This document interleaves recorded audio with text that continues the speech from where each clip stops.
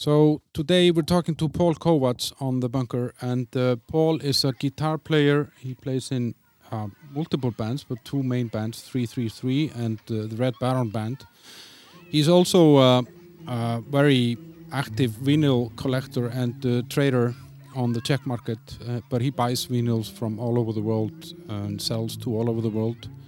And we actually recording this in his vinyl store, which has 6,000 different vinyls from all over the world. And he told me he was born into communism in the Czech Republic, where music was not something that was flowing very freely. So he told me about how there was tape trading. People were copying vinyls onto tapes and then multiplying them and selling and distributing among friends. And that created some sort of a camaraderie or a friendship and connection to the community. And what was good and bad about communism? Not many good things, but the tape trading was a good thing because it created a connection between people that shared a passion for music. He told me about how he fell in love with music, what music it was, why the vinyl is interesting, what is it about that format that makes it fascinating, and how this works. Where does he get this stuff from? What is valuable? Why is Japanese? Why are Japanese albums so valuable? Japanese people apparently treat their albums very nicely and use quality material for them. And a little bit about how COVID has affected his music, what he's recording now. He just finished, one of his bands finished recording with a famous rock guy from the classic rock era. You'll hear more about that on the episode.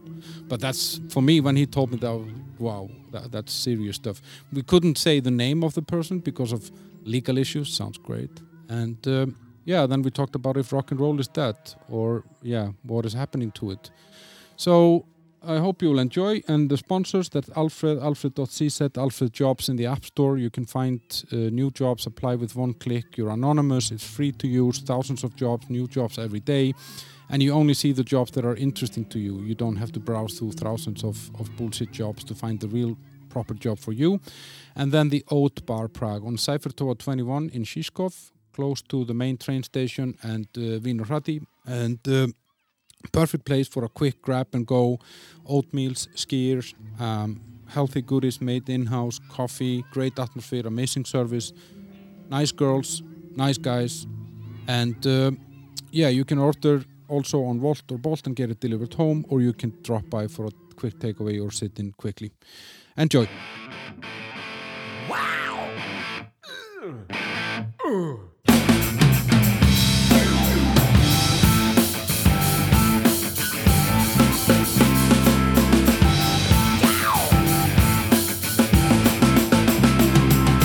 Roots and bruises worry my mind and suffocate my soul. Okay, Paul Kowacz, welcome. Hi, How are you? I'm fine. Yeah? Kowacz, when I saw your name, I thought it was Polish. No, it's, this is Arctic name. My real name is still Kowacz, Kowacz, but right in the Slovakian language. It's mean the smith. It's old name, but Like a smith, like a... like So using you're hammer. you're Paul Smith. Paul Smith. And but we have on the Czech scene guitar player who is also Kowacz. So I try to make a little bit different to how to write my name. And also it was on the old days in my band, Red Baron Band, before first record. So our drummer have some idea like we should have some artistic names, like I don't know, Ringo Starr had or Bob Dylan had, and lot of people. So we changed the name, and I didn't like this idea much. So I said like, okay, so normally in the Czech language I'm Pavel, it's mean Paul, so I will be Paul, and I am Kowacz. So I try to write different, kind of, I don't know, Polish baron or something, and everyone in the band changed the name, but after I don't know 2-3 years they changed back to Czech names. And I still have it. You're stuck with it. But it wasn't my idea, and I don't really like it. But But it was interesting because I actually the way that I found you is that I started recollecting vinyl albums, and then found out that you're the vinyl dealer, the vinyl pusher here in Prague, or one of them. But and then, when I saw your name, I was like, it's a Polish guy. And then Paul, I was thinking, okay, there's an interesting thing. But so now I got the story behind that. But so you do the vinyls, but you also have bands, right? And you mentioned that, the Red Baron. Red Baron band, it's the oldest band. So I play in some bands before the Red Baron. But and you play guitar? Yes. But this is my, child, because we started in 1993. It's a really long 28 time. 28 years. Yes. 29 this year. Yeah. And first album we did in the 2000. But we prepare from 1999. So this was the beginning of our recording history. And that's what type of music is that? That's kind of like a classic rock. So me and our drummer Radek, so we grew up on the bands like Beatles, Led Zeppelin, Deep Purple, Black Sabbath. This 60s, 70s music, but we felt more be in the 70s kind of rock. So this is the style what we playing, but I think Red Baron, it's more open. It's not only like classic rock. We have some folk music, acoustic music stuff. We have some blues influence stuff. We also have some progressive stuff, and it's more of a mix. More mix. Because we listen a lot of stuff like, I don't know, Frank Zappa, Genesis. There's a lot of influences. Yes. So it's really a mix of everything. But you have other bands as well. I mean, you have... So I'm playing on the other band. It's called 333, 333. And it's more blues, soul stuff, but also sometimes a little bit rock. So I saw you play, actually. I came to there's this legendary place here in Prague called the Wagon. So anyone visiting Prague that wants to go and see good rock music, then go to Wagon. It's in the city center, and your band, I came to see you play there, and it was very kind of guitar driven rock music. I really liked it. It was really, and it's it's your own music. It's not like you're playing covers from others. But in 333 you do some covers, right? Yeah, this is the band who play only covers. But the covers usually it's different from original version. So we try to a little bit make like different way. To give it its own style. But you're almost as old as me. There is 1 year between us. So that basically means that you're born and raised under communism. Yes. And where was that? Which part of the Czech Republic were you? So I was born in the capital city Prague, and in the 1974. So I remember the bad thing from communism really well. There was also some good side, but I don't like to be back in the communism. But some good side was like, we will maybe talk about this later, but for example, everything was under like censorship, and you can finally easy find some music or something. So you should be friend with other guys and sharing the music and stuff. And this was a little bit, like adventure. Yeah, it creates a community somehow. Yes. So this was interesting because in these days you can find this kind of friendships so easily. Yeah. So this communism, it's a really negative thing, but this was the good side because he was like in the underground still, and Don't you think that was so? Now, when you say this, I think about it that because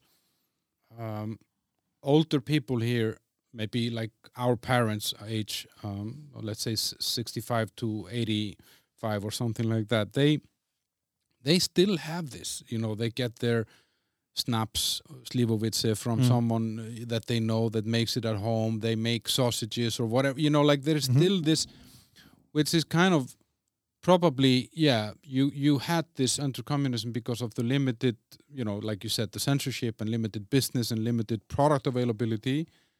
Then people actually just found a way. Somehow they created this sub-communities. Yes.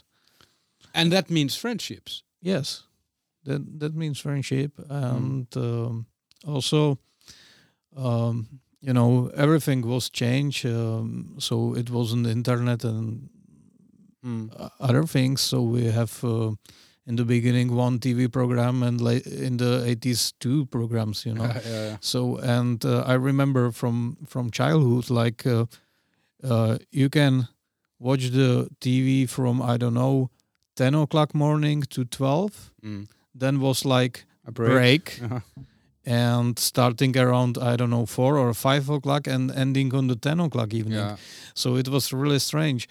For example, the restaurants was closed around 9 or 10 o'clock evening. So you can go to the beer and drink whole night, And many things like that. It was really strange. So.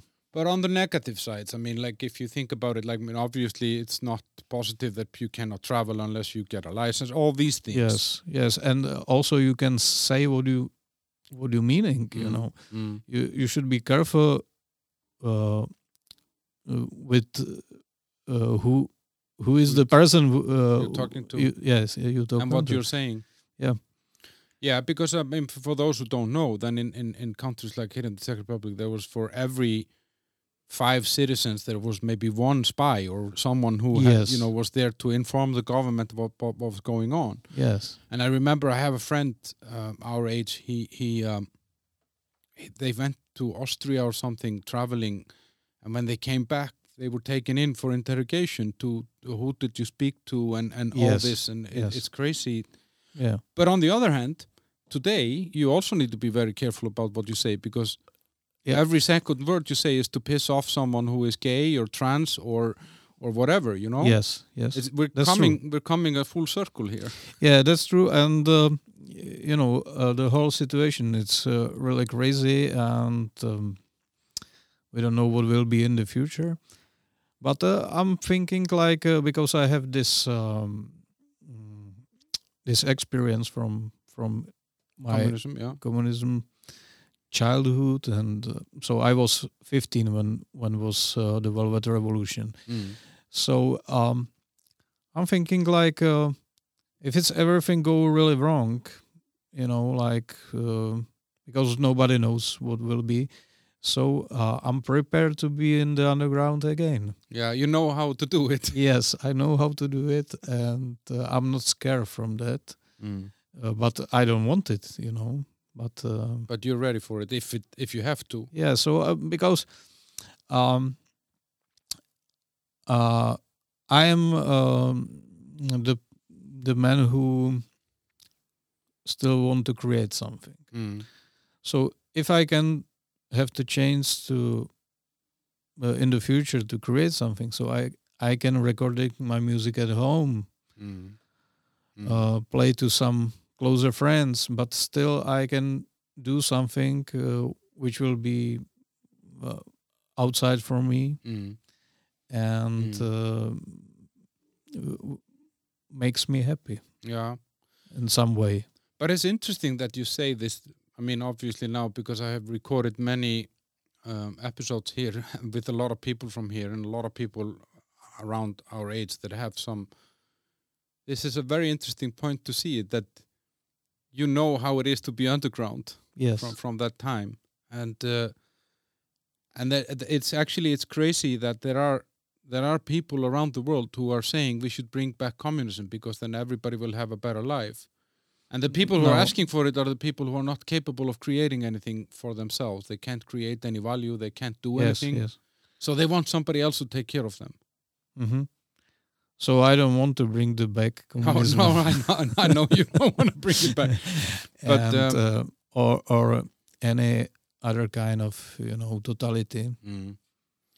But so you told me once when we were chatting that you are more on the kind of right when it comes to politics. Yes. Isn't that something that kind of happened here, that left is nobody wants to be on the left because of communism. Mm-hmm. Everybody went. So for left here is still right where I come from in Iceland. You know what I mean? It went all the way to the other side. Yeah, but we have a party like communism parties still, and it's very left. But they don't get any votes. Or pirates, they are, I think, also go to left and on the really strange, or it's kind of new left, but I think it can be really dangerous.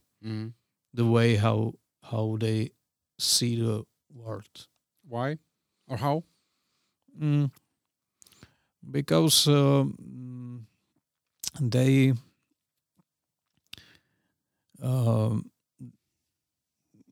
thinking like they don't live in the real world, They thinking like they are in some saloon communism,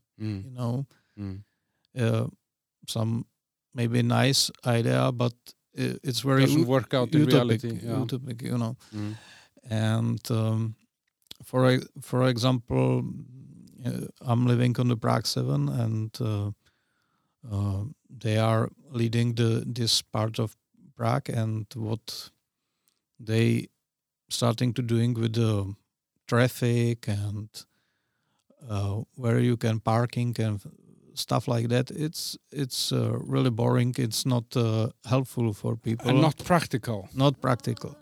But they thinking they did really good job.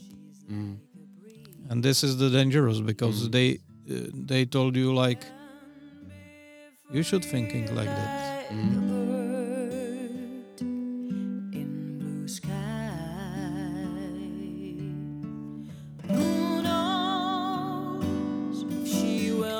But it's interesting because I think for me the pirates were some way when it started, they were refreshing, and I liked that what they focused on digital and that that we should use let's say technology for the government and to make things easier, to make it easier to vote. I mean, if we think about, for example, voting now. Yeah, but they didn't do any of it. Yeah, so then it was just talking about parking spots. Yes. That's I told you I'm a more right voter, but I don't believe any politics because what I saw after Velvet Revolution. So everyone lie. Yeah, everyone stole money. Everyone stole money, and it's only decision between the bad and really bad for me. But that's actually like, because you were saying under communism, you create these communities. And obviously, you created those communities also amongst the politicians and the secret police and all the people who were in government. Those communities continued after communism. Yes. And of course, they just take care of each other.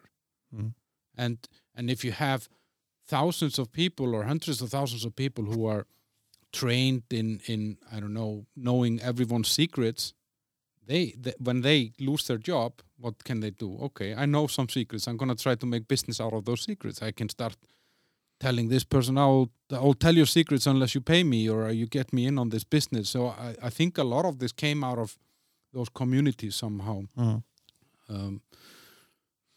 Yeah, maybe pirates are just people who can't afford cars, so they don't like parking spots. Maybe, but they have strange background also.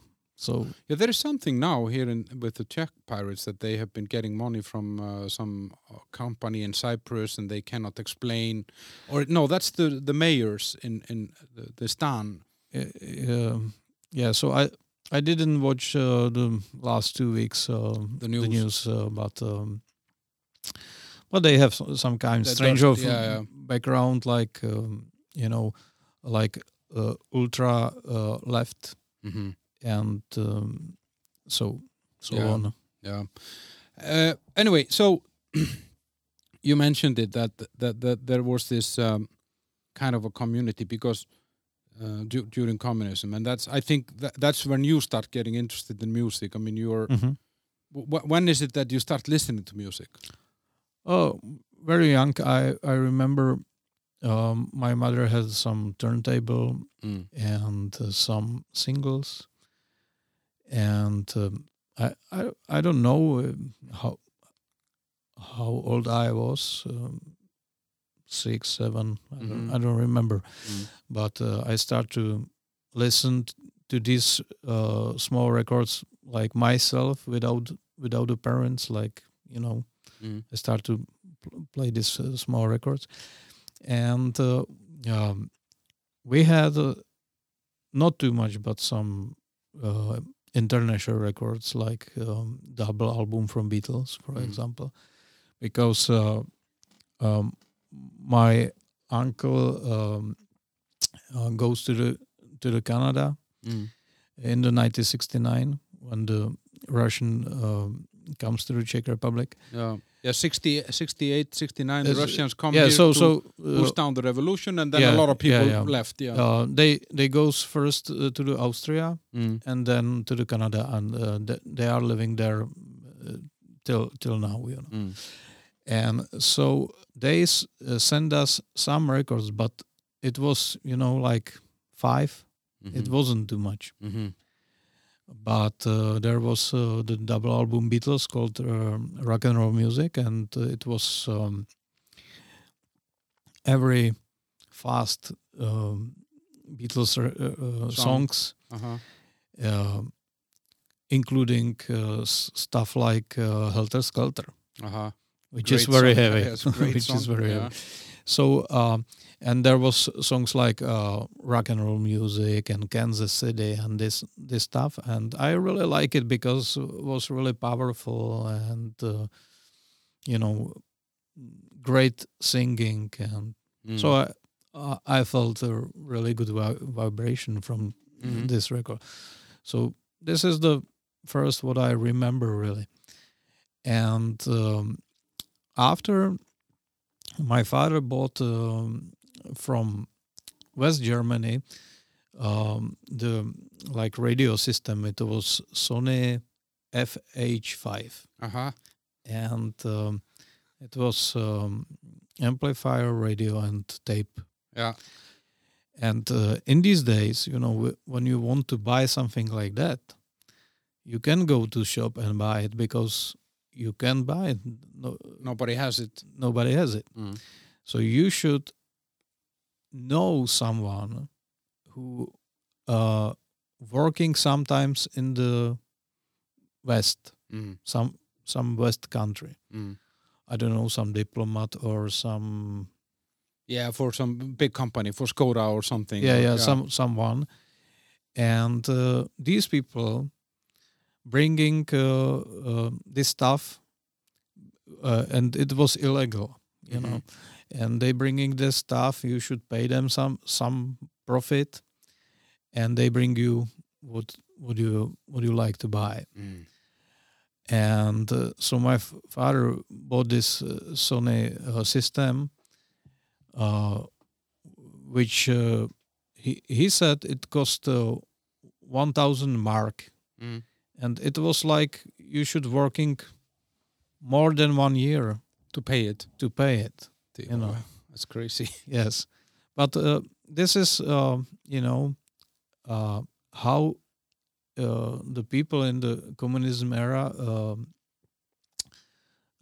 have some important things, because you can buy this stuff. So you dream it and you work it hard to have something like that. So he bought this system, and I start to listen to some tapes, and How was that, Paul? Because one thing is to have something to play it with, and then another thing is to get the music. Yeah.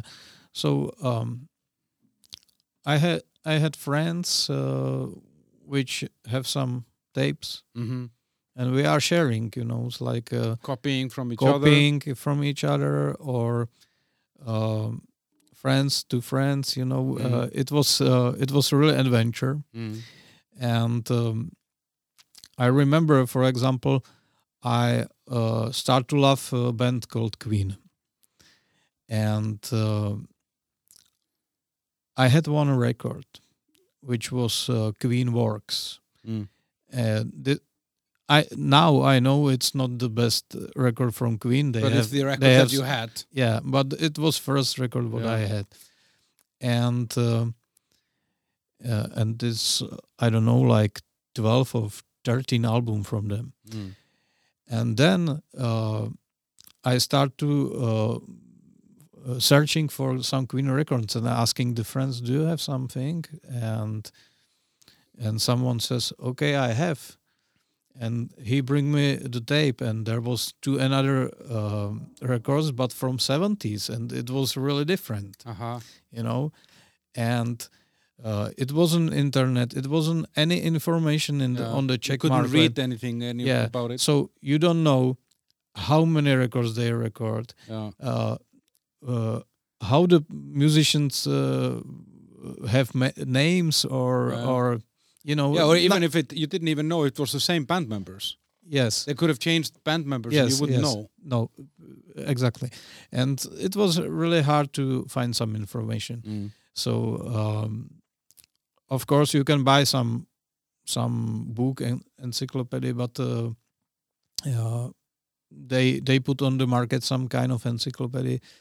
I don't know, 10 years ago, and they didn't print again. So if you don't find it on some, I don't know, second shop with the books, so then you can't find it. But how? So basically, this creates these communities where people are tape trading. Because I listened to this podcast once that's called Wind of Change, and it's about the Scorpions. So there's this theory that the Scorpions were CIA. That CIA created the song Wind of Change to help take down the Soviet Union. That the song was supposed to become popular, and the lyrics are all about the things are changing, there's a brighter future ahead. And it became huge in Russia and in the Soviet Union. And one of the theories about this was that Scorpions were always allowed to tour. They were touring. They were in Hungary. They were touring countries that other Western bands couldn't go. So that's. I mean, it's a great podcast, and it's really, really interesting. But in that podcast they talk about this tape trading as an industry, that people were smuggling tapes in and out of the country.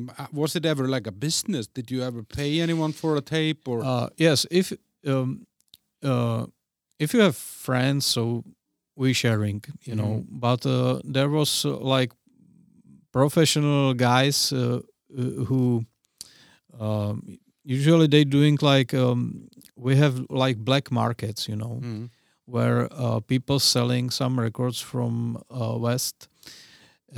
It was really expensive, because usually one record costs around 300 crowns, and which is like now 15 euros or something, 10, 12 euros? No, because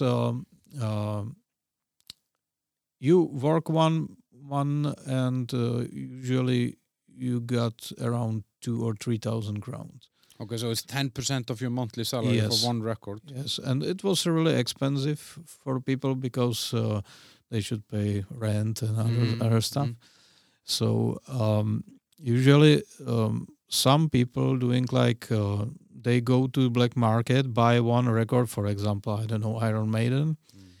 They come to home, record it 20 tapes, And sell it, and another man go to black market and buy, for example, 2 records, and this sold this Iron Maiden, and buy 2 new ones, and they, keep it going, but so it becomes a business. But was that illegal? I mean, and it was illegal, and police goes usually to black markets, and everybody, running away. And really? Yeah, really, I remember. It was crazy. So that's like drug dealers in Copenhagen. They have these tables with all the marijuana that you want, and then the police comes and they just put it in their pocket and run away. Yeah, so it was same.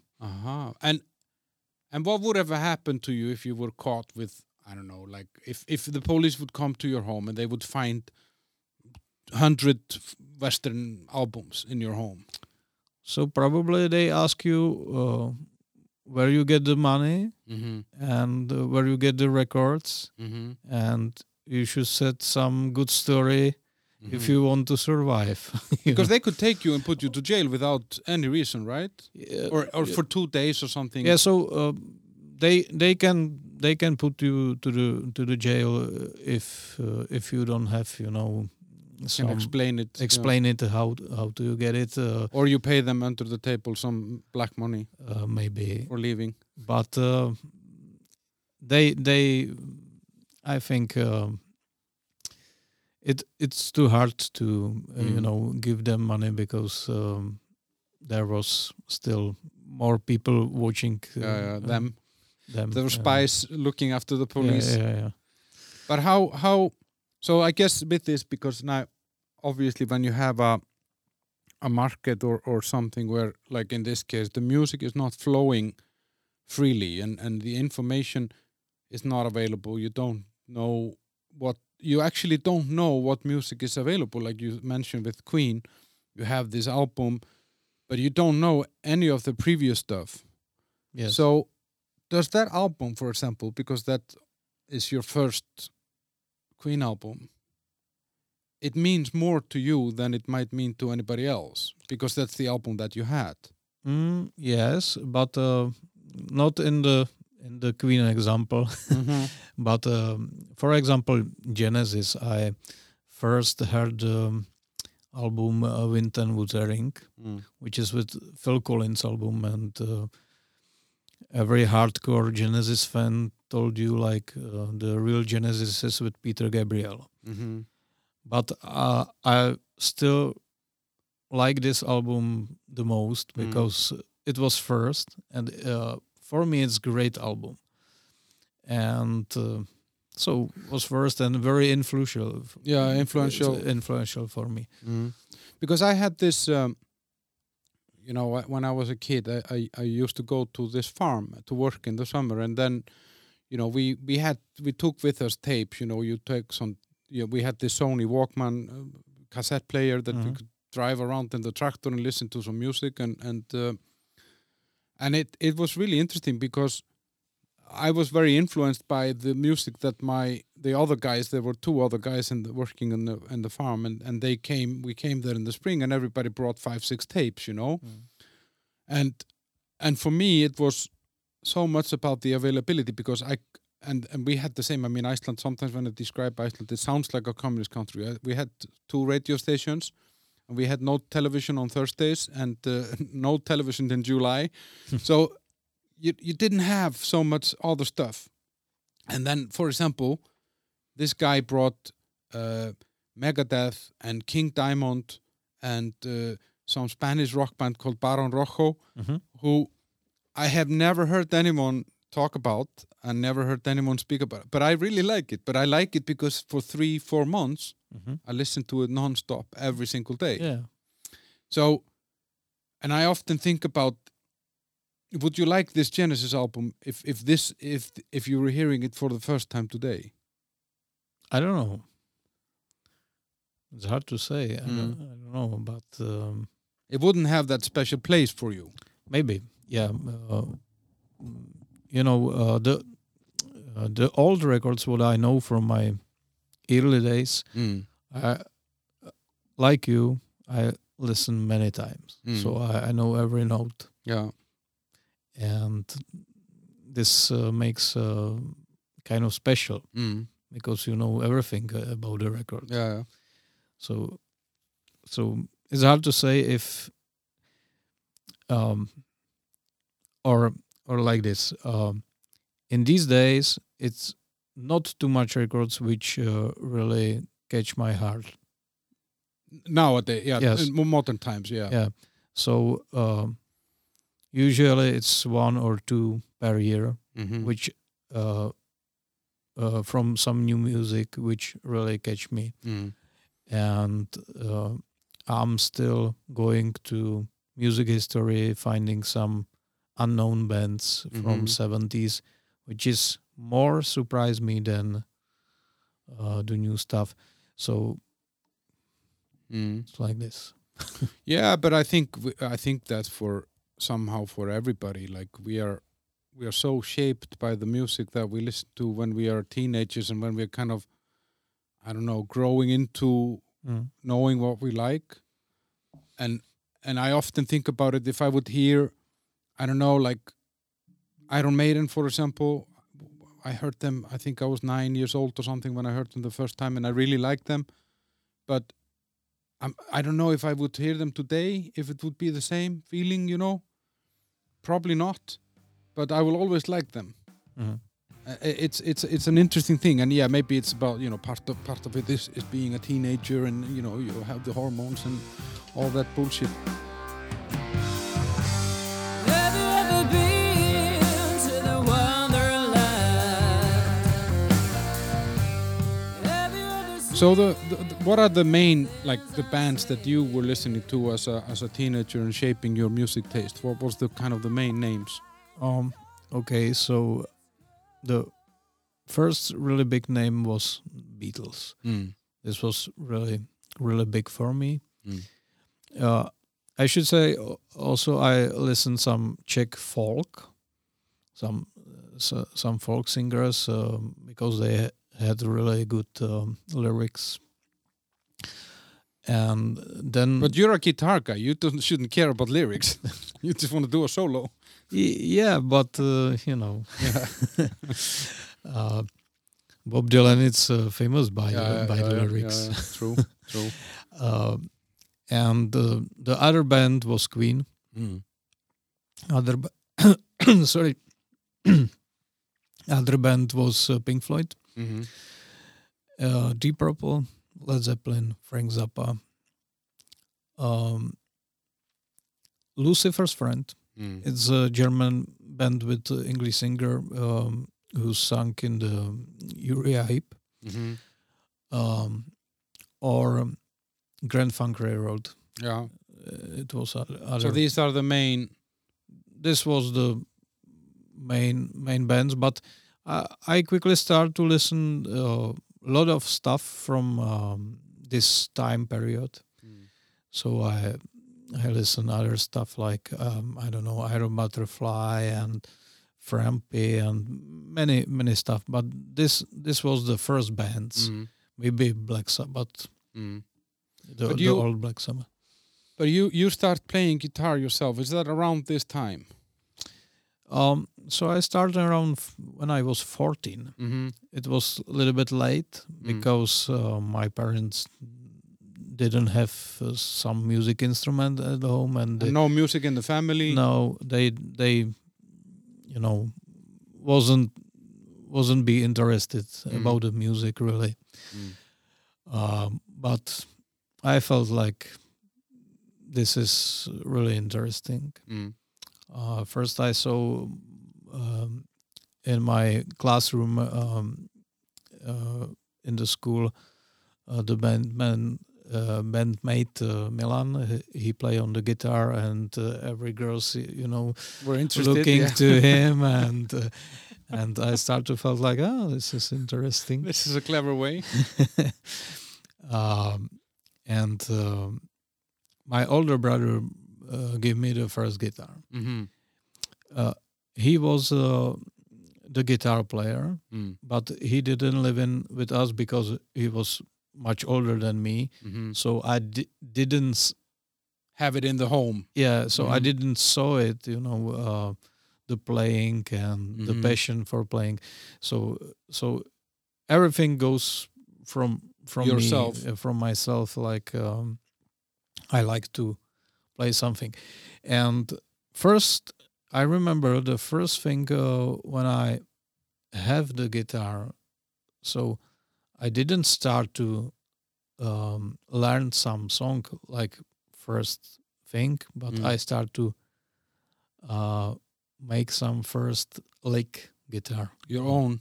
My own, and start to be like, hey, mama, listen, I wrote this. Yeah. this was first what I remember. So I, in the beginning, I start to be, composer. Yeah. You wanted to make your own. Yes. But those bands that you mentioned, like, the Deep Purple, Black Sabbath, Led Zeppelin, I mean, we're talking about some of the most legendary guitar players of all times. I mean, like Jimmy Page, Richie Blackmore, I mean, and Tommy Bolin, and then Steve Morse with Deep Purple. Who else was there? It was just those, right? Yeah. So in the Tommy Deep Bolin, Purple was also short period. Satriani, Joe Satriani. but these are like, and then Tony Iommi in Black Sabbath, and then Jimmy Page in Led Zeppelin. So these are very kind of, how do you say, colorful guitar players. They are this music is very much about them.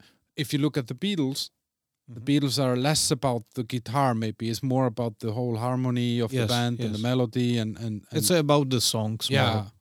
And but you like the guitar because it made noise, and the girls like it. No. So, the guitar, it's powerful gun because you can make noise, yeah. but also you can make some really quiet acoustic stuff. So I like the guitar. It's have a lot of colors. You can. It's very white. Well, very wild, from really soft and nice sounds to very dangerous sounds. And you can be like a really good painter if you want. Yeah. So who is a dangerous guitar player? Who makes the most dangerous sounds? It's hard to say because we can talking about some heavy metal stuff, but for me it's not every time the most distortion. It's most wildest. Very dangerous in some ways was, for example, Jimi Hendrix, because if you thinking about when he started to play, nobody played like that. Like him, yeah. It was like, when the alien came to Earth, because it was really crazy and strange and psychedelic and everything. So this was really big revolution, I think.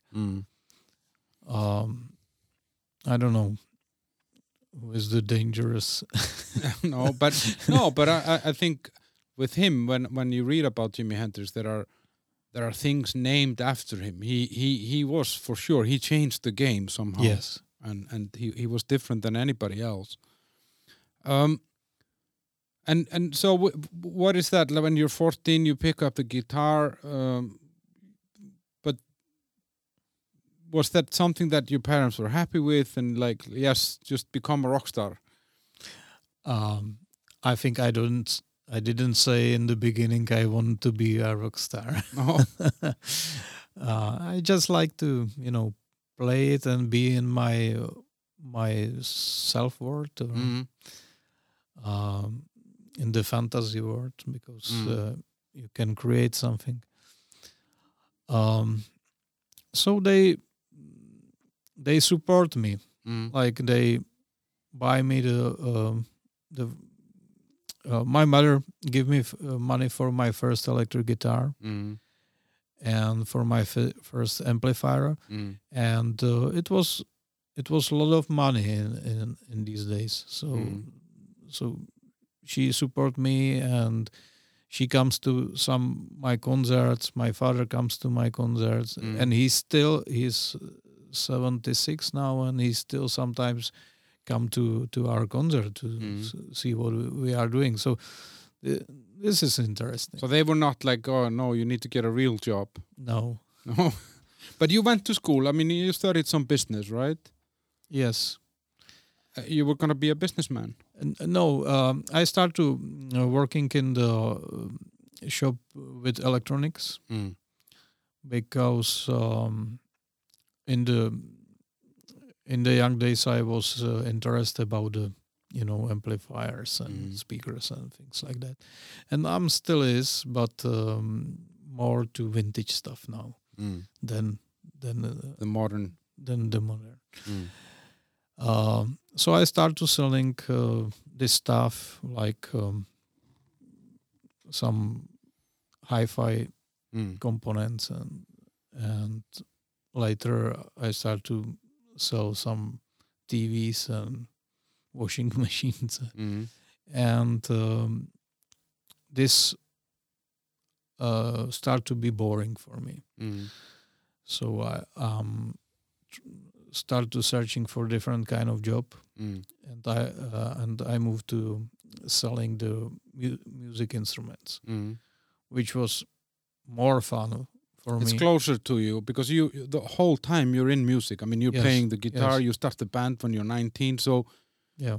But the music is always like a side gig in a way. Yeah. And you have a real job working somewhere. Yeah, but when I working in the electronic shops and later in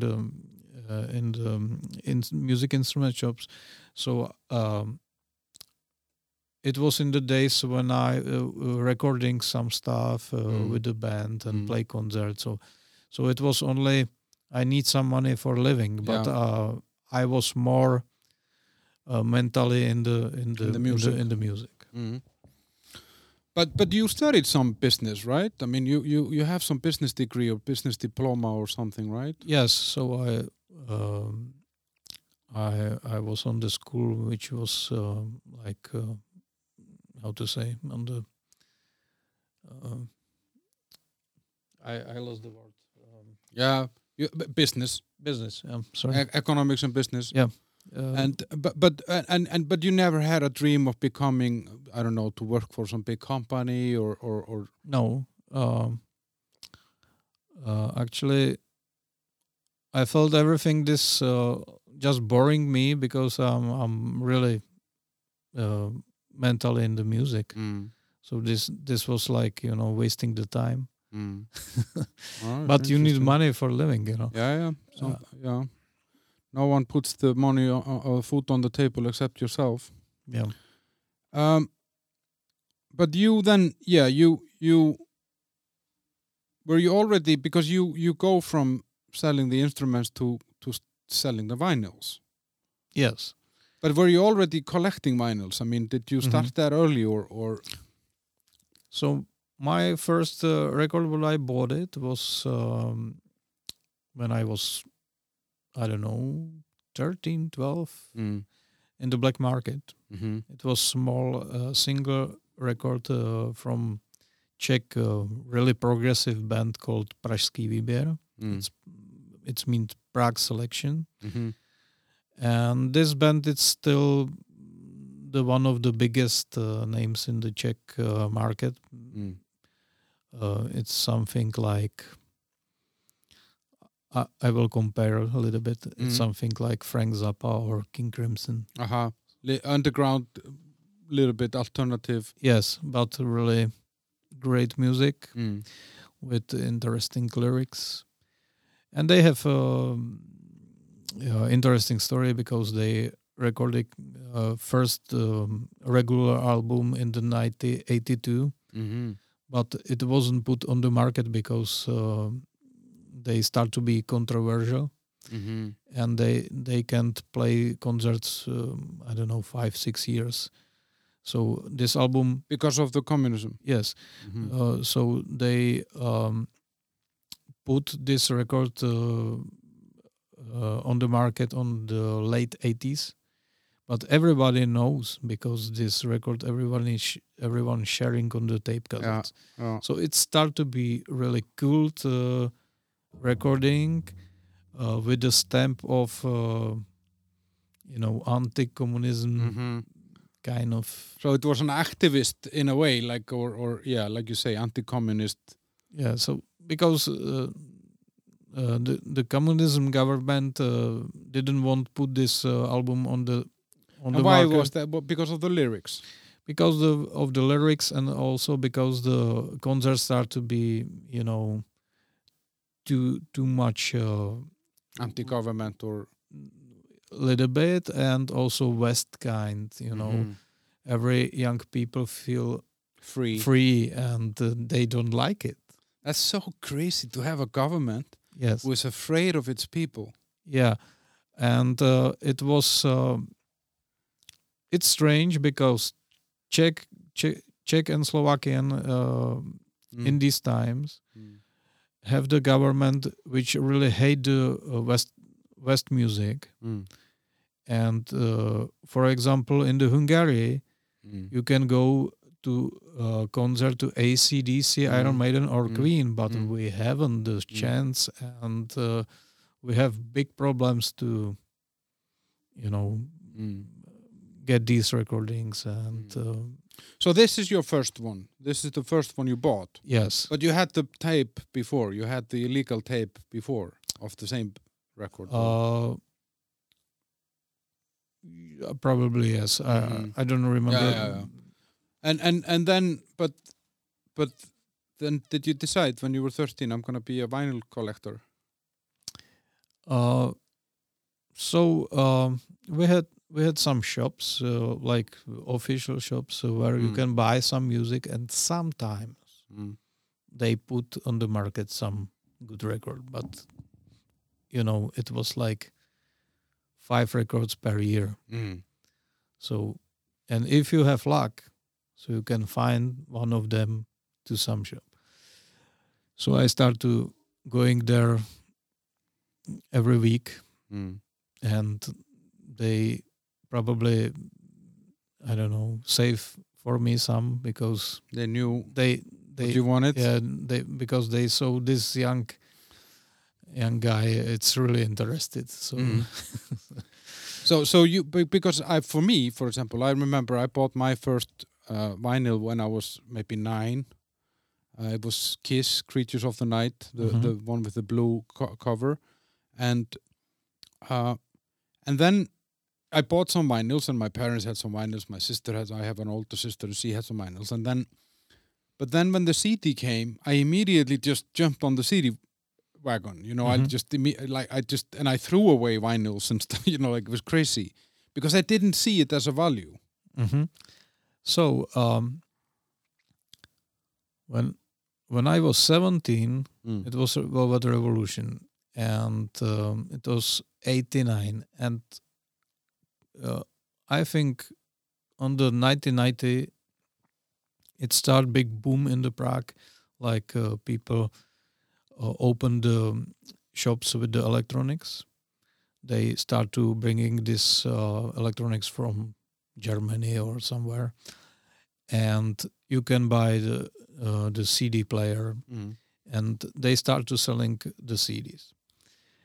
And I bought CD player in this 1990, and I bought like, I don't know, 2-3 CDs, but they were really expensive. And if you go to some second-hand shop with the music, so you can find very cheap records, especially with the Czech rock music. So I start to bought this records on vinyl, old vinyl, because I had some money for some music, and And now these records some of them are really expensive. But you stayed loyal, so you stayed loyal to the vinyl in a way. Yes, because we had big second hand on the Prague one, which was full of really good music. They had many 60s, 70s bands what I was interested. Many bands which I didn't know about them. So I bought many records, like I looked to the cover and I saw like there is some long hair guys with a Hammond organ. It's recorded 1972. This will be good. This will be good, you know. And usually it was really good. Yeah. But how many vinyls do you have today? I think you told me once 8,000 or something. Something like that. I really don't count, you know. I don't know. How much space does 8,000 vinyls take? I mean, do you need like a whole? So I have room or is it like a garage or? I have one music room where I have most of them, and others I have in the different rooms, and some I have on my cottage. So it's everywhere. It's everywhere, and I have also some CDs, not too much, like maybe 500 or maybe more, but not really big collection. And a lot of records, but I didn't count them. So maybe it's 7,000, maybe 9,000. I don't know. And what is it about the vinyl? Is there a? I mean, I didn't know, but the audio quality is actually better than on a lot of other formats, right? Or yes. So because there is much space for dynamic and also for range, like because CD it's like 20 hertz and 20 kilohertz. So the music can be clearer on a vinyl. You can hear more sounds, or yes, it can go wider deeper range, or wider. Yeah. So you can hear it because normal people, I don't know, hearing from maximum to 16 kilohertz or 15. How it's about the age, you know. But the brain. It's have some sensor. So because it's on. You can't hear it, but you have some sort of a receiver in the brain for it, or so you can feel some emotion, and also. So wait, so vinyl music goes deeper into the brain. We can say it like that. We can say like that because it's analog recording. If we're talking about the old records, which is analog, and it's more natural for you than digital formats, because there are some compression and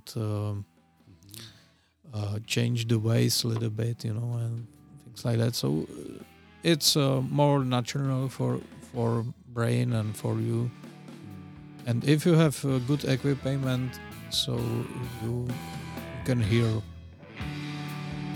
better things.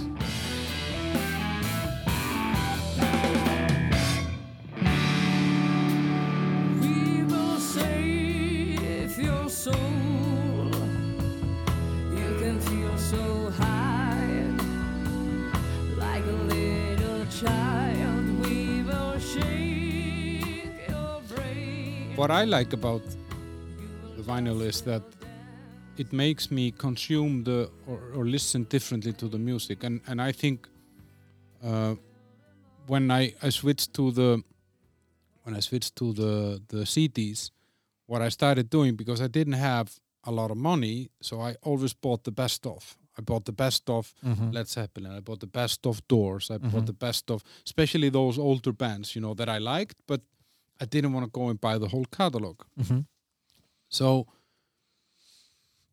So you end up listening to the best of, and you have a CD which you can fast forward if you don't like a particular song, and you end up then you transfer into digital like Spotify or streaming, and then you end up creating your own playlist, which then will have the 5 most famous Led Zeppelin songs. Mm-hmm. But what happens in the end, and I realized it when I started listening to them on vinyl, is that okay, there are 100 other songs or 50 other songs with Led Zeppelin that are amazing. Mm-hmm. And there are even songs with Led Zeppelin that I had never heard.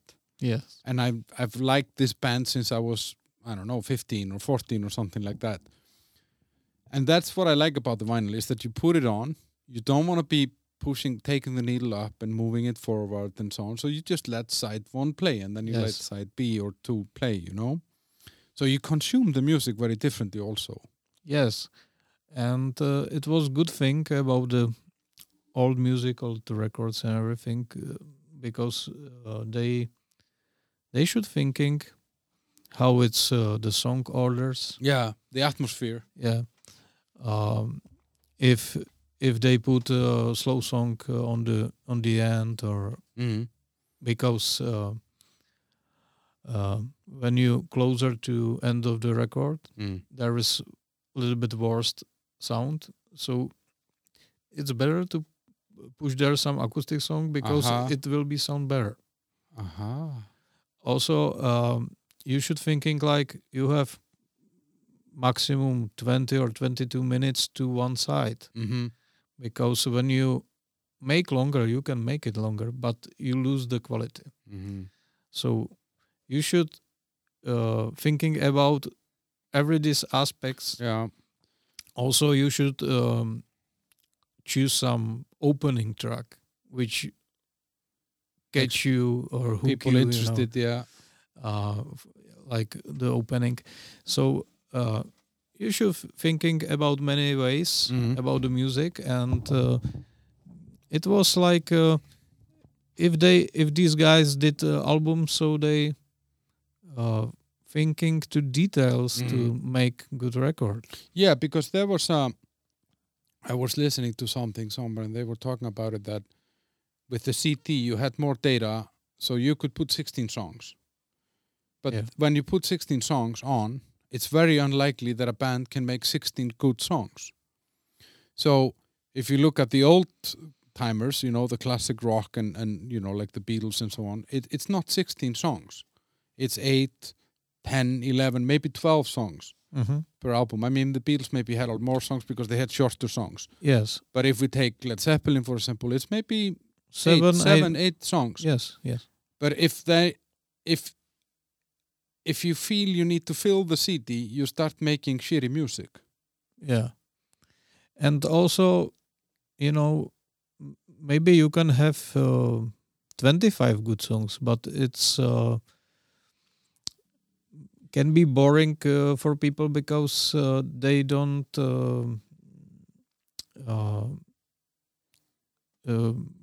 push all energy to listen too long records. You know, this was better because you have 20 minutes for one side, and then it's finished. Yeah, if you are full of music, so you can finish. Yeah, but how so? Collecting vinyls and this trade, to me it looks a little bit like, first I was,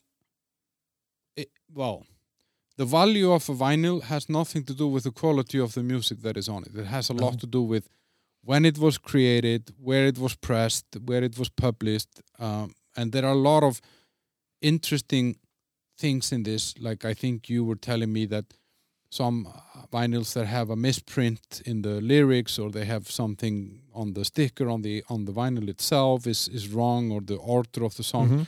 So anything that makes a vinyl different from its sisters and brothers of the same music makes it more valuable, right? Yes. Some very expensive records, for example, wasn't put on the market. Like they print that records, and between that the band break up, and the company things like we lose the money, so we destroy these records, and someone Stole a tape. stole some records, like you know, 10, 50, 10, yeah. 100, something like that. Mhm. And these kind of records are really expensive. And what do you have an example of this? Like some record that was never published? How it's called? Band called Leafhound. Mm. It was old British classic rock, psychedelic rock band, and the singer later singing on the Atomic Rooster and other bands. So this or Cactus band. Yeah, I know that band. Yeah. Yeah. So this is one of the expensive records. I think the last sold was on the internet around almost 5,000 euros. For one item. Yeah. So this is like stamps or pen collector, Yes, someone yes. who is, and it's not the someone who buys this for 5,000 euros. He is not buying it because he loves the music. He probably loves the music, but he wants to have something really special. Because you can buy some reissue of this record, Album, yeah. which is you can buy for, I don't know, 30 euros, for example. But It's you know, not the same, original. yeah. It's original. Yeah, but you have some expensive ones yourself. What is the most valuable that you have that has both? Let's say, because one thing is money value, another thing is emotional value. Mm-hmm. What's the most valuable one from a money point of view that you have? Probably 2 records from Rolling Stones. One is I think first UK mono version of Beggar's Banquet, which is signed by Keith Richards and Ron Wood. And the other one, it's and you bought it like that. You bought it with the signatures, or no. I tell you a story, but I bought it. I don't know, on some. It was some book fair, and there was some antique shop between the sellers, and they had also some records, and like 300-400, and I bought their 3 or 4 first English pressing of Rolling Stones. Wow! So this is like unbelievable. Like for a vinyl guy, this you don't. This happens once in your life. Yes, and it wasn't expensive really. It was I don't know. It's like 15 years ago, or maybe. Or 12, but it was around 400 crowns. It's it's nothing. It's like 15 euros. 15 euros. So it was cheap. Yeah, because the seller didn't know what he had. Yeah. So they thought like they have normal Stones album, but this was original first pressings. Yeah. So and other one is. Japanese pressing of Sticky Fingers, and these 2 records are signed by Ron Wood and Keith Richards when they had the last concert in the Prague. And I have a friend, and he's captain on the boat, and he had the Stones on the boat, not sailing on the river here. Yeah, only these two guys, but and he called me like, I need some records for signed. Some you give me, and some will be for you. So I give him my 2 most expensive records for my signatures, and give him some normal Stones for him. And he bring me these 2 records with signs, and he told me the story. Then he tried 3 times to catch the signatures, and there was bodyguards, and they said no Nothing way, like this, yeah. no way. And on the 3rd time, the Keith Richards saw it, and he said, "Come on, I give him the signatures." And when he gave him the album Sticky Fingers, so there is jeans with the zip, and he started to make the signature, and he asked him, "Can you make the dick?" Yeah. And Richards look at him, start to smile, and make the big dick on the zipper. On the zipper, and right there, "One Love, Keith Richards." And this is something special because the manager of the Stones told him like he never do it this. This is something really special. So I have this. So you have a Sticky Fingers Rolling Stones first pressing. First Japan pressing. With a dick pic from Keith Richards. Yes, and a signature, One Love. Signature, One Love, Keith Richards. And how much? I mean, this album was valuable before he made this. Would it be more valuable or less valuable now? Normally, it's around 200 euros. It's not really expensive, but with this picture on it, then it's it can be maybe 1,000-2,000 euros more. I don't know. This is the most valuable dick pic in the world, then.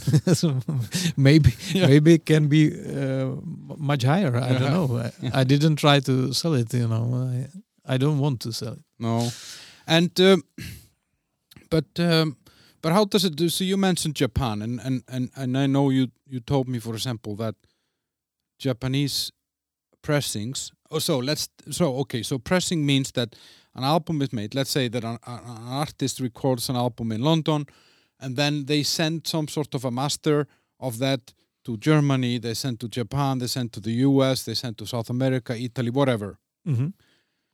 So, and then the local company that the record company works with, they actually manufacture the album for the local market, right? Yes.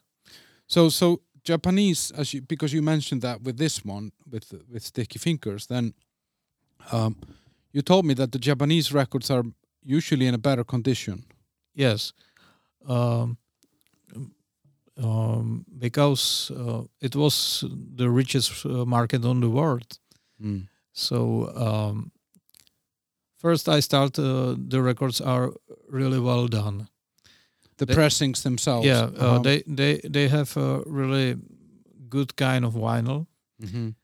And I should say maybe the best kind of covers. Mm-hmm. Because the quality of paper, quality of print, colors and everything, it's unbelievable. And also some records have some special things like posters or books or stickers, things like that, which make interesting for some collectors. And other thing, it's the Japanese people they have different kind of respect for it, or yeah, and maybe kind of living style. So they probably didn't drink too much than people. At least not at home, because when you go to Japan and you go to a karaoke bar, they drink a lot. Yeah, probably, but not home. Yeah, probably. Yeah. So if you're looking for records from US or UK, for example, usually most of them are destroyed because people, had them at parties, have it on the parties and drinking and dancing, and the records are scratchy and dusty, and the covers are dirty or wet, and so very damaged. and most of Japanese records aren't. Mm-hmm. They are take in better care of them. Yeah, they are in the really good condition.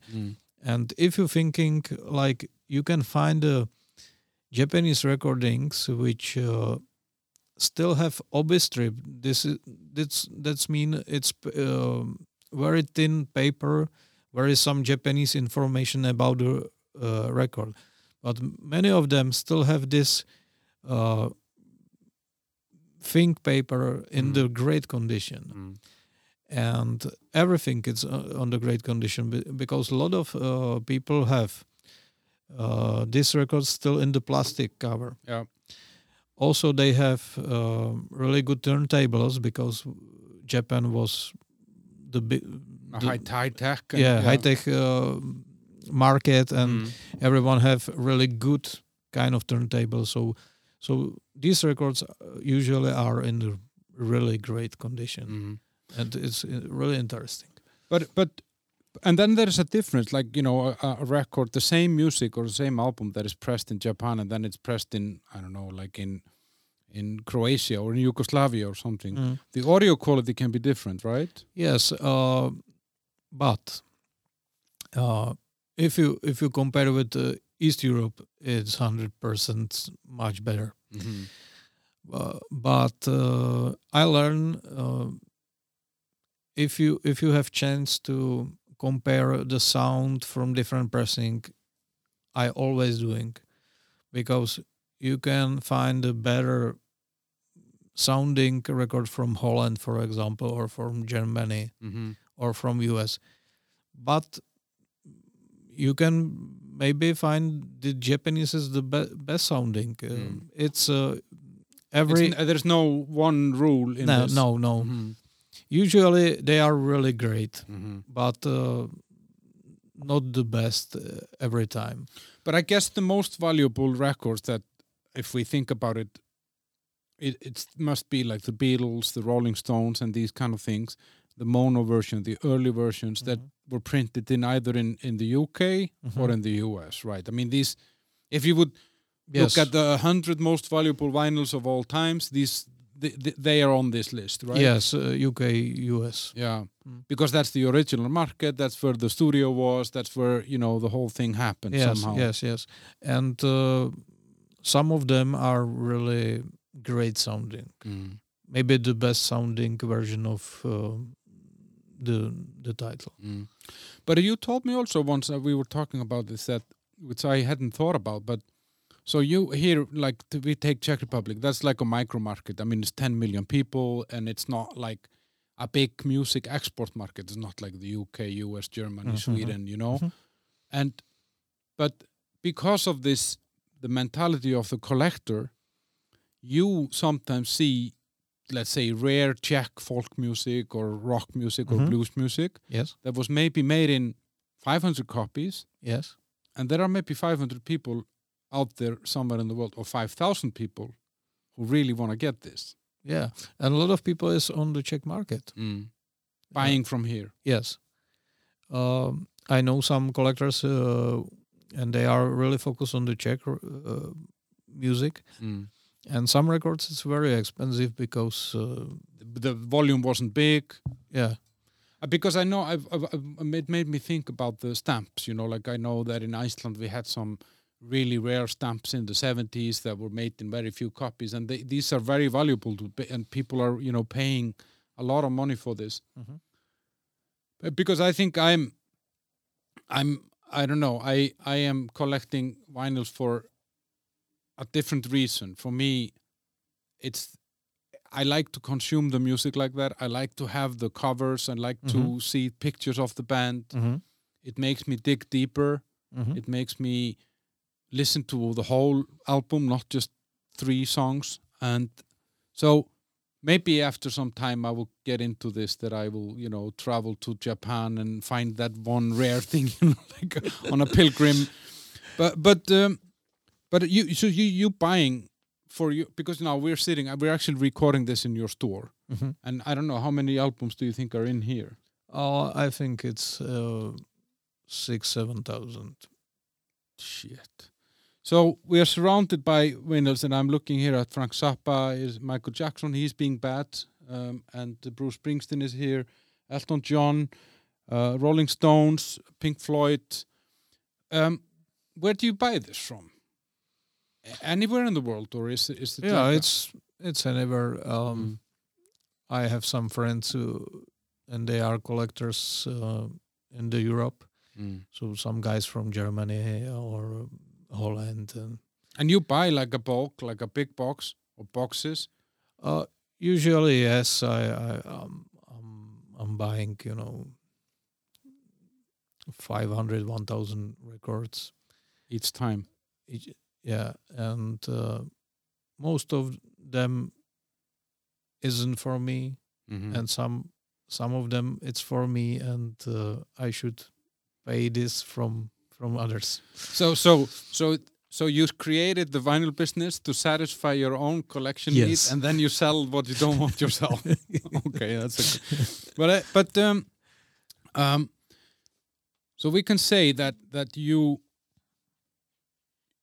your life has somehow become all about what you love, which is music.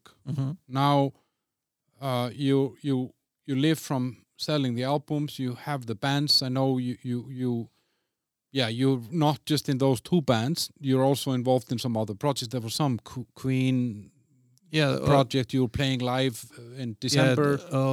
Because we did audio visual kind of show where we talking about the history of band. We playing some video clips or some records, like examples what they did. And also we play live 5 songs with the band. And that was Queen theme. Yeah, Queen songs. And it was like end of this show, like make the, interesting, because normally you can go to show where someone talking really deep about some history of some band and then put the guitar and play some Brian May stuff. Yeah. Because Yeah, it's a very different way to give you a much more range of explaining the band. Yes, and because people start to believe you when they see how deep you are into it. Into it.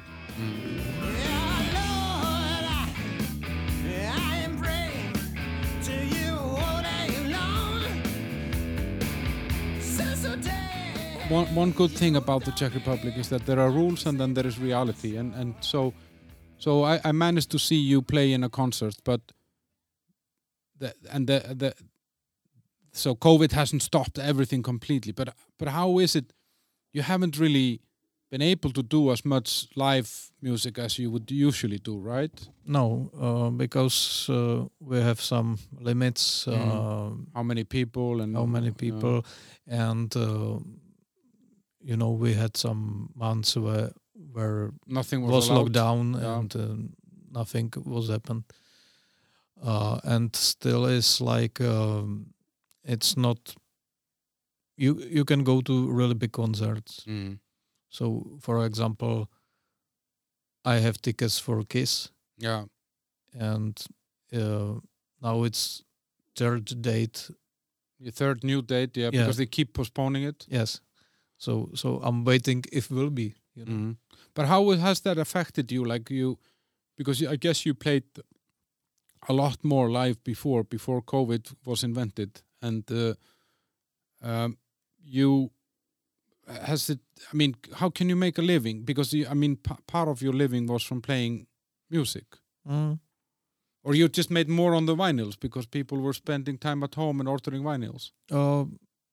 Yeah, because I spent a lot of more time with the vinyls to prepare vinyls. I had a really big cellar full of records what I want to sold, and I didn't have time to clean them, prepare the prices and everything. So kind of COVID gave you a chance to put a little bit more focus on it. Yes.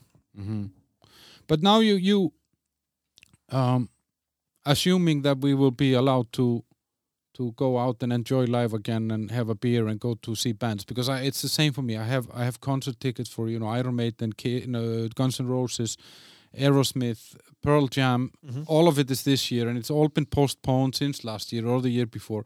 I have Elton John in Berlin, and it's in 2023. I mean, like, what's going to happen now? What are you working on? You were recording something. You've been recording something new, and yeah. So I'm working on the 2 albums.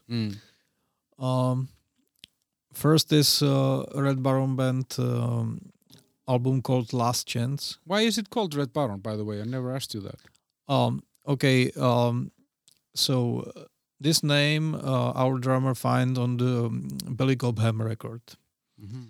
It's a record called Spectrum. It's a really great jazz rock, one of the 10 best jazz rock records all time. And there is last song called Red Baron. And he felt like, the parallel between Led Zeppelin and a Red Baron.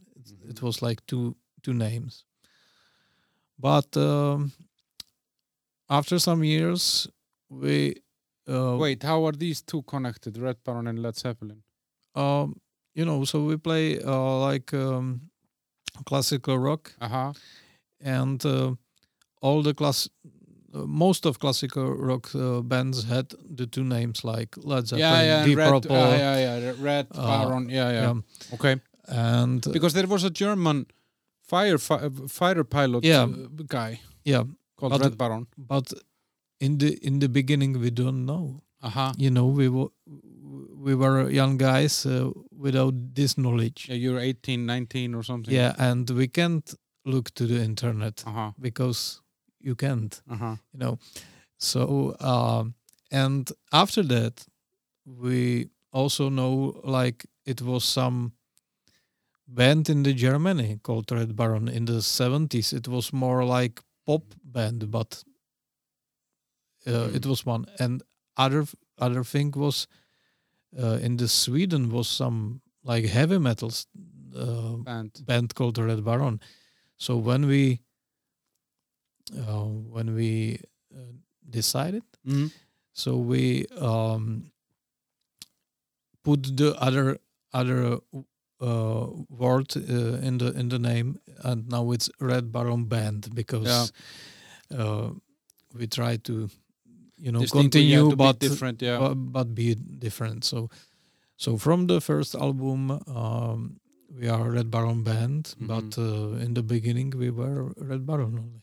And now you're recording. You said, you were recording a new album. Yeah, we're recording new album, and it's after 12 years.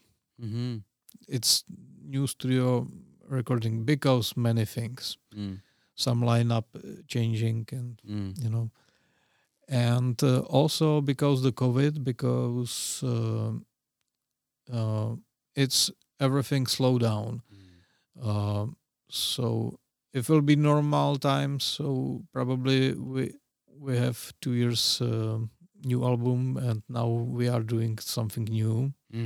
But now it's like this, and we will put the first single from this album probably this month, on the end of this month. This is January 22 that we're talking here. So it will be a song called Victoria.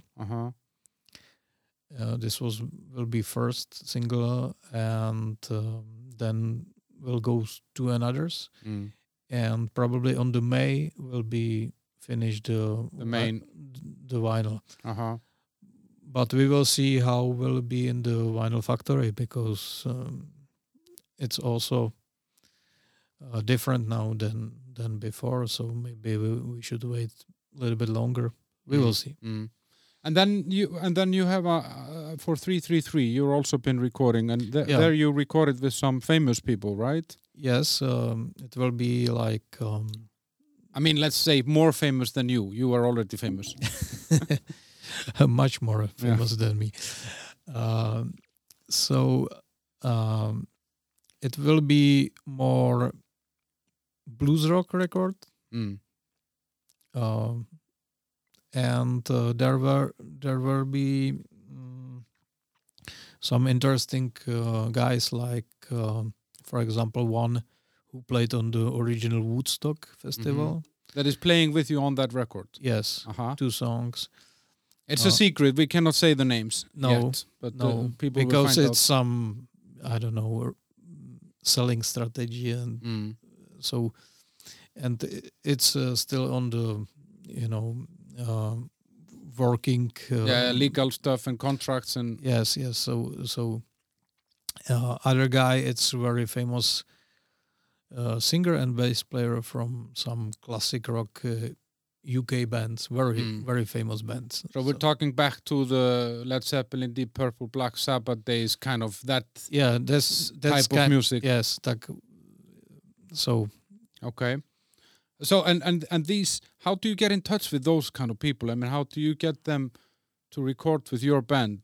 I mean, do you know do you know this? Because I actually seen pictures of you on Facebook, and I'm like, what the fuck is he hanging out with this guy? I mean, like some famous blues players and stuff that you seem to know all these people.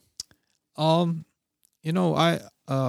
because I'm on the music business long time, so I'm not really famous in the Czech Republic, but I know a lot of people in the background, so promoters and. So you can get everywhere that you want. Not everywhere, but almost sometimes when I'm interesting to see someone. So I like to go there to see some good musician to play in the Prague. So and I haven't problem to go to, I don't know, Amsterdam if I want to see someone really special.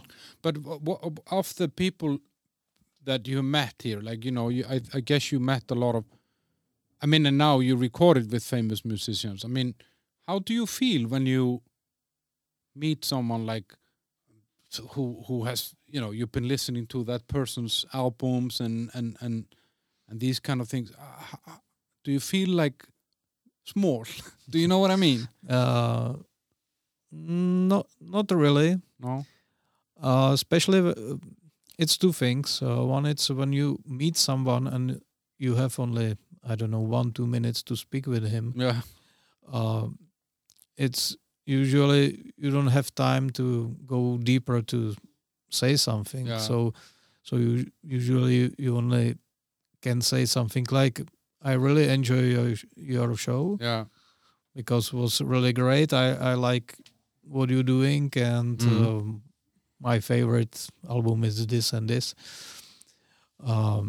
But if you are on the stage with someone like that, or recording something, and you have time to speak with them, so you can go more personally and more deeper, and usually you recognize like this is really smart, nice, smart guys.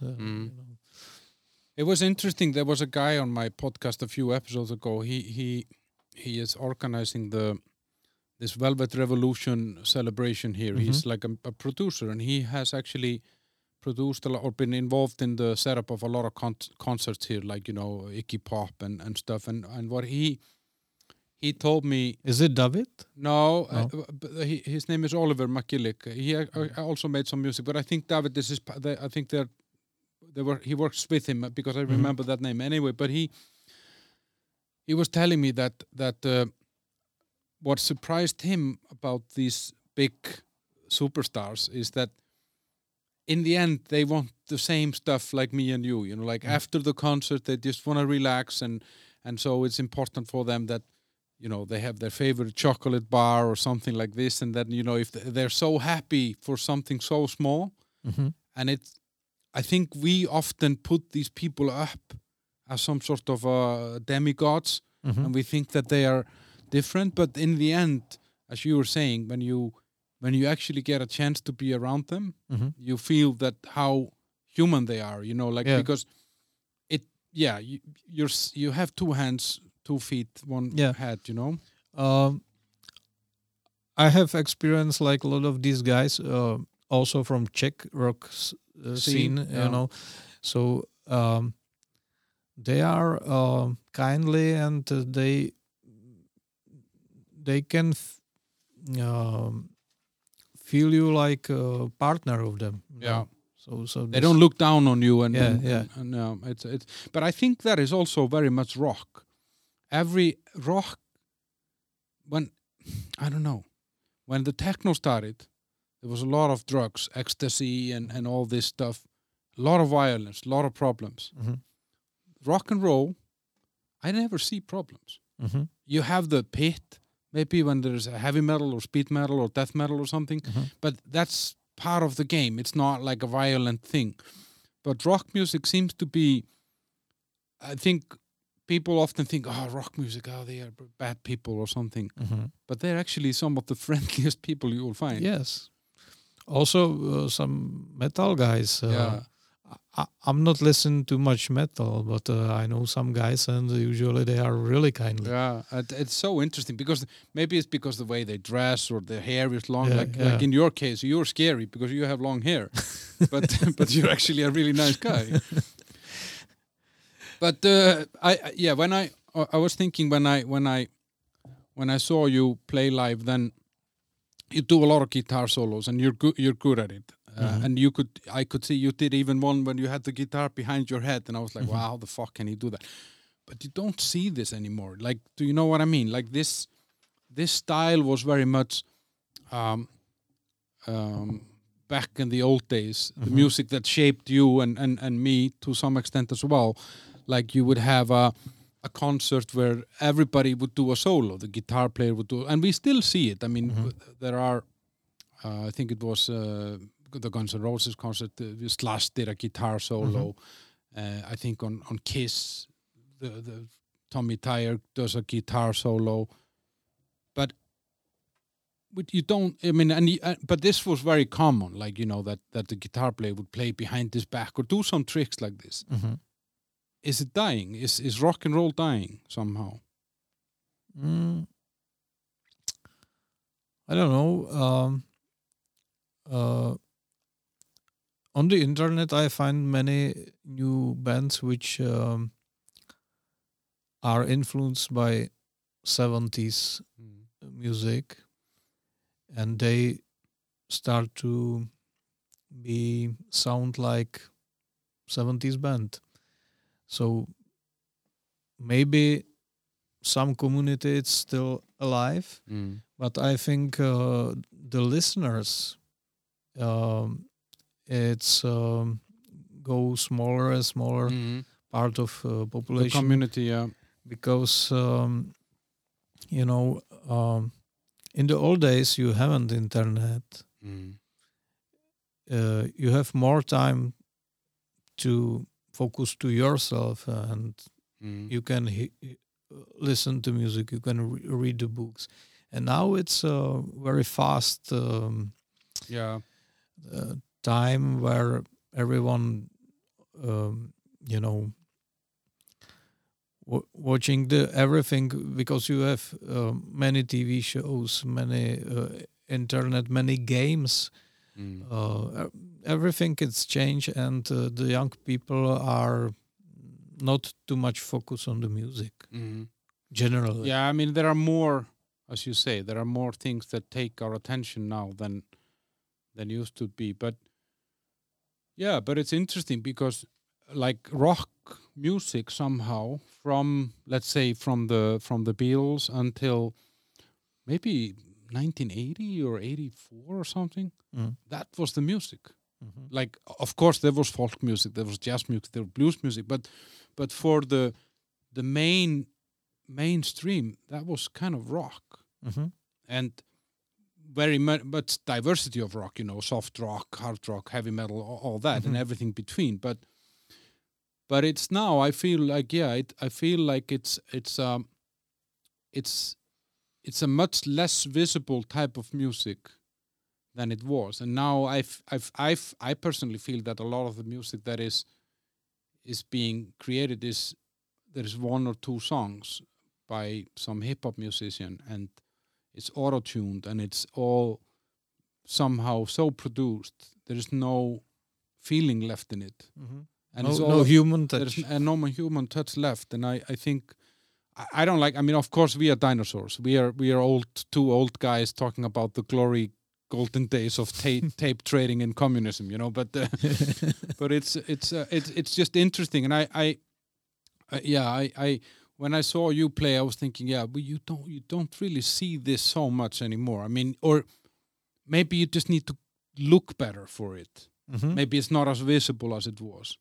Yeah, so it's some bands now which is really famous, like Greta Van Fleet or Rival Sons, and they are big, but they aren't big like in the 70s because the audience was completely different. Yeah. So and they cannot throw televisions outside out the TV from the hotel room and stuff like that because somebody would silence them or try to cancel their music because they did something wrong. So you can't really be the same rocker now. I don't know. Anyway, so Paul, we're kind of finished. I just wanted, where could people follow your music? So I will put all the links in the episode description on Spotify and on my Facebook page, and also in I think you can also see it on Apple and all the podcasts. But Red Baron has a web page. Yes, we have web page. We have YouTube channel. We have Facebook page. So that's all Red Baron Band. If Red people Baron Band. put Red Baron Band, they will find you. Yes, and 333 have only YouTube channel, and this band doesn't much matter about the popularity. No, it's more for the fun for the people in the band. Yeah, but we playing every gigs are sold out. But it's usually some VIP kind of arrangement concerts. So we are very well known between 1,000 people who like to go to every concert, but we didn't try to. Now we didn't try to break up and to a bigger crowd. Yeah, but who knows? Yeah, when the famous guys on the record. Yeah, I have one of your records already. You gave me one of the 333 records, and that's gonna be my vinyl collection crown jewel. You know, I'm gonna sell it after 30 years for $1 million. Yeah, because you have first pressing. Yes, exactly. Okay, limited edition. Yeah. So Paul, thanks a lot, guys. Follow the show on Facebook, that's the Blah Blah Bunker, and on Instagram, the Blah Blah Bunker. And then please, review the show, give it 5 stars, don't give it 4 stars or 3 stars. If you don't like it, then stop listening. If you're still listening, then you obviously like it, so go and review. And Paul, have a great day. Thanks for spending time with me. Thank you. And I'll see you around. It was a pleasure. Bye-bye. Fire burning down below. The politics and handbag around the water surface grow. A mess night right to burning lights go all the stations run.